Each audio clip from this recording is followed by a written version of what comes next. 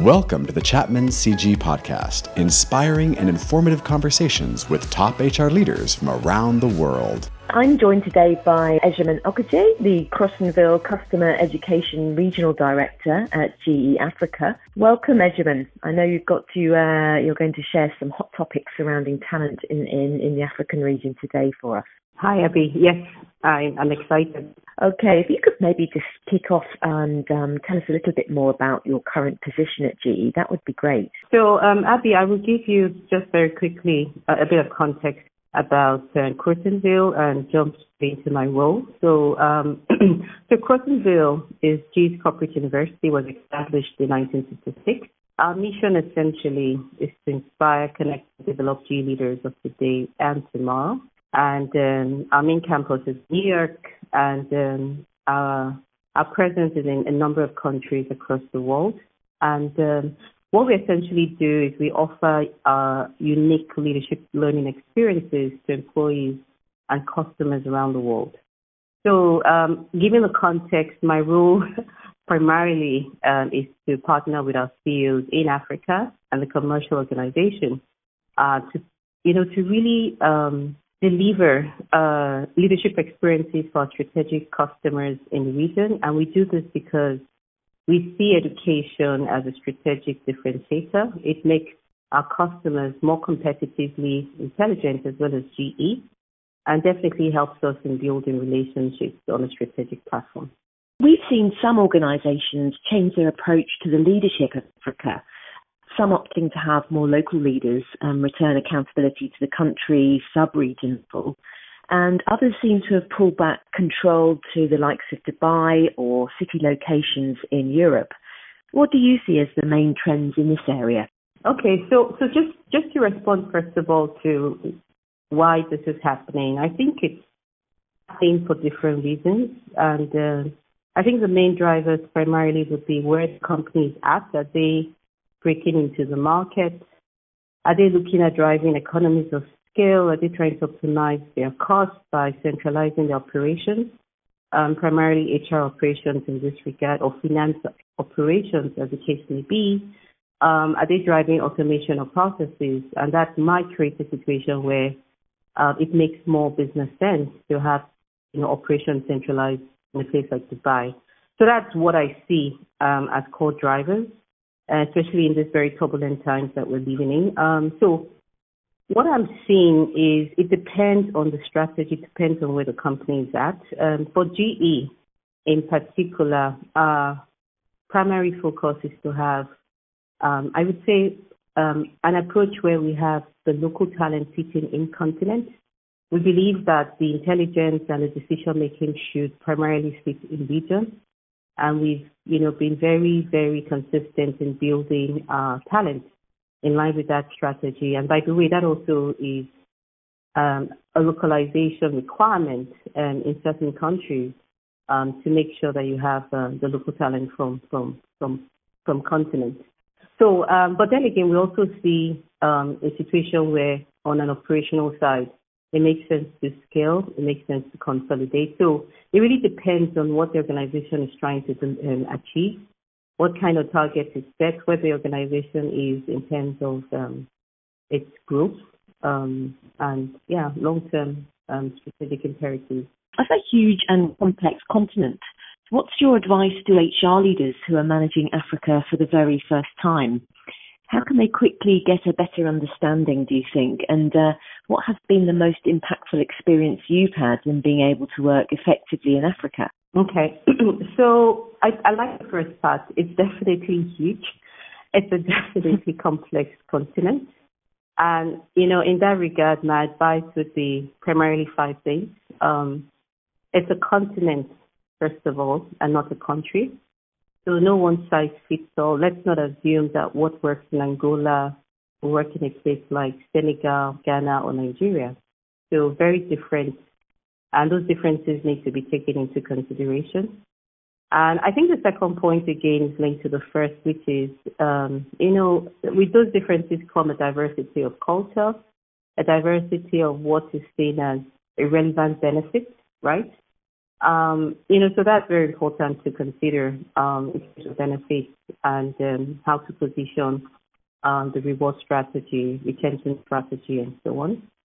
I would also say that it's very dynamic, very sensitive to what's happening around the world.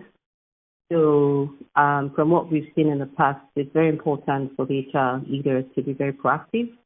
And by proactive, that means understanding what is happening, what kind of triggers would affect the region or specific countries, and so on.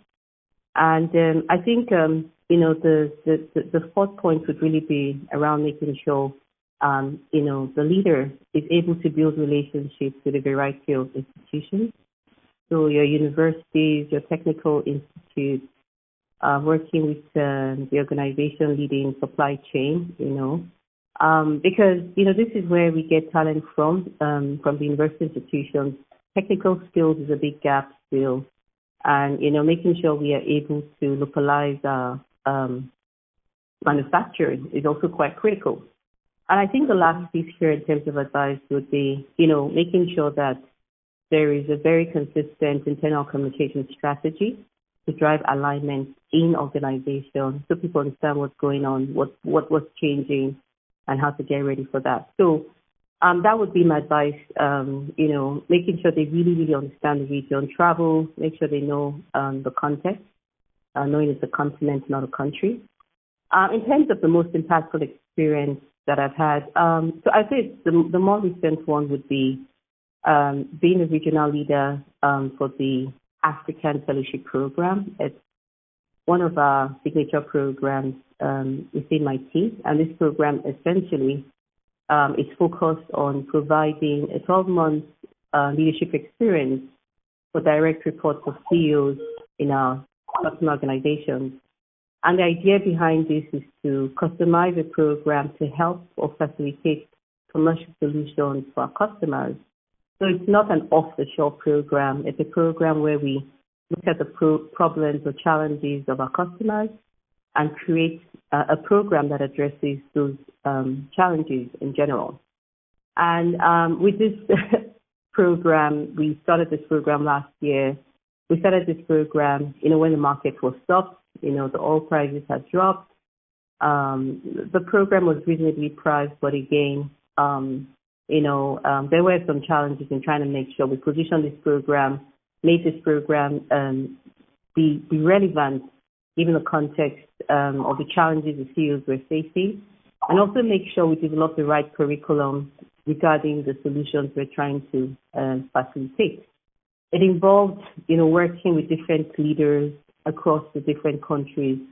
We're looking at 18 to 22 countries in Africa, making sure we understood the legal issues, understood the issues with regard to, what kind of problems our customers were trying to solve, making sure our messaging was right, and, just making sure we had the right group in this inaugural program, And again, I think just to wrap up, we worked with Gordon Institute of Business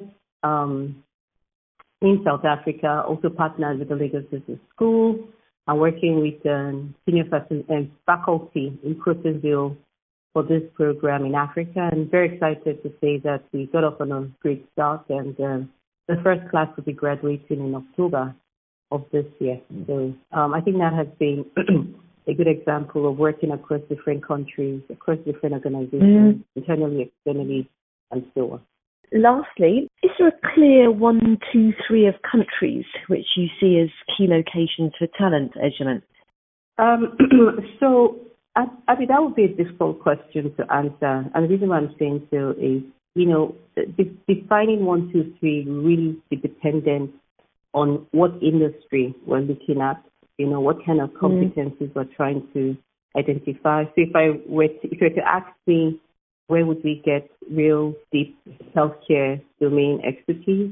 I would say potentially in South Africa, Kenya. If you're looking at all services, I would talk about West Africa, Nigeria, Ghana, Angola, right? Renewables would be East Africa. If you're looking at power, Ghana, Nigeria, transportation, South Africa, and so on. So I would say that the biggest countries in Africa primarily is where you get the talent. The biggest countries, would be the biggest economies with the biggest populations and so on. And again, it depends on strategy, depends on what kind of skills you're looking at.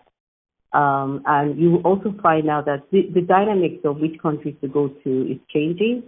Even the fact that there are certain countries that were previously regarded as, perhaps not the top 5, now emerging as the top 5, given the fact that they're witnessing huge phenomenal growth. And there's quite a lot happening. I mean, I'm looking at places like Ethiopia and so on.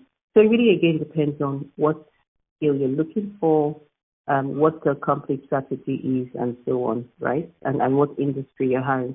Excellent. That's really insightful, Ejiman. Thank you so much for joining us today. Some really great insight there into the intricacies of the African continent. That was Ejiman Okaji, who is Education Director for GE Africa. Thank you, Ejiman. Thank you, Abby. For more excellent conversations from Chapman CG, subscribe to our podcast series or check us out at chapmancg.com.